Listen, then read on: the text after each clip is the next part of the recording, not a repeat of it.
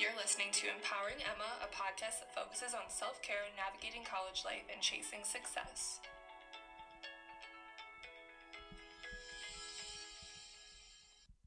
Hello, friends. Today, I'm talking about friends. I'm talking about how to help a friend in need and also how to set healthy boundaries for yourself and your friends. This is a topic that applies to every single person. Everyone has friends, most likely, or family that need help at some point in their life, and eventually you'll be asked for help or advice. And this episode is about how to give advice and maintain a healthy friendship along with that. So the first tip that I would give is to make sure that you're listening. A lot of people tend to just jump into giving advice before they listen to someone. So I would suggest make sure that you fully listen to that person, and then also try to ask them what they're looking for from you. So I have a friend that usually will explain their situation, and I used to just always jump in and give advice right away, because normally when someone opens up to you, they're like, oh yeah, they want my advice, I'm going to give them my advice. But she didn't want that advice always.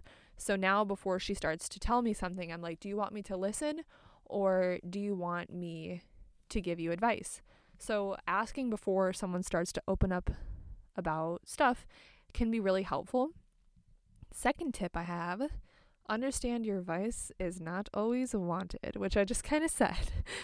Some people just really want to pour out their hearts to you, and you just have to let them do that.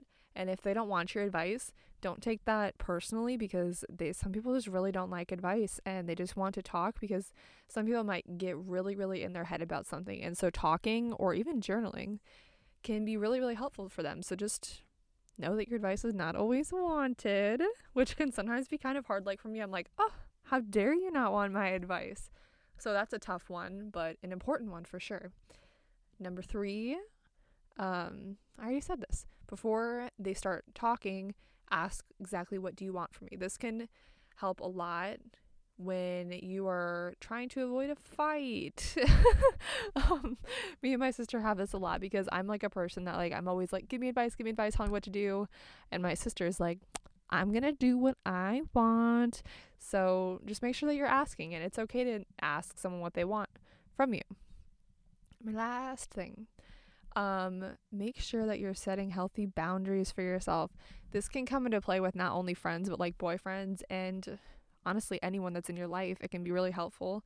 I have a friend that I work with that's always like, girl, set boundaries for yourself, because I'm always like, sure, go ahead, you can come over, even though I don't want them to necessarily come over, or whatever the situation may be. So you have to be comfortable with setting boundaries for yourself.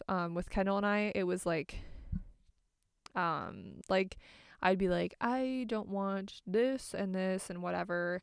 And so things like that are really helpful. And same with a friendship, because I know people, for example, that have friends that might not be the best for them, but they still feed into that, because they're like, well, we're friends and I want to do what I can to help them, but that might not necessarily be best for you, and that person might not have your best interest.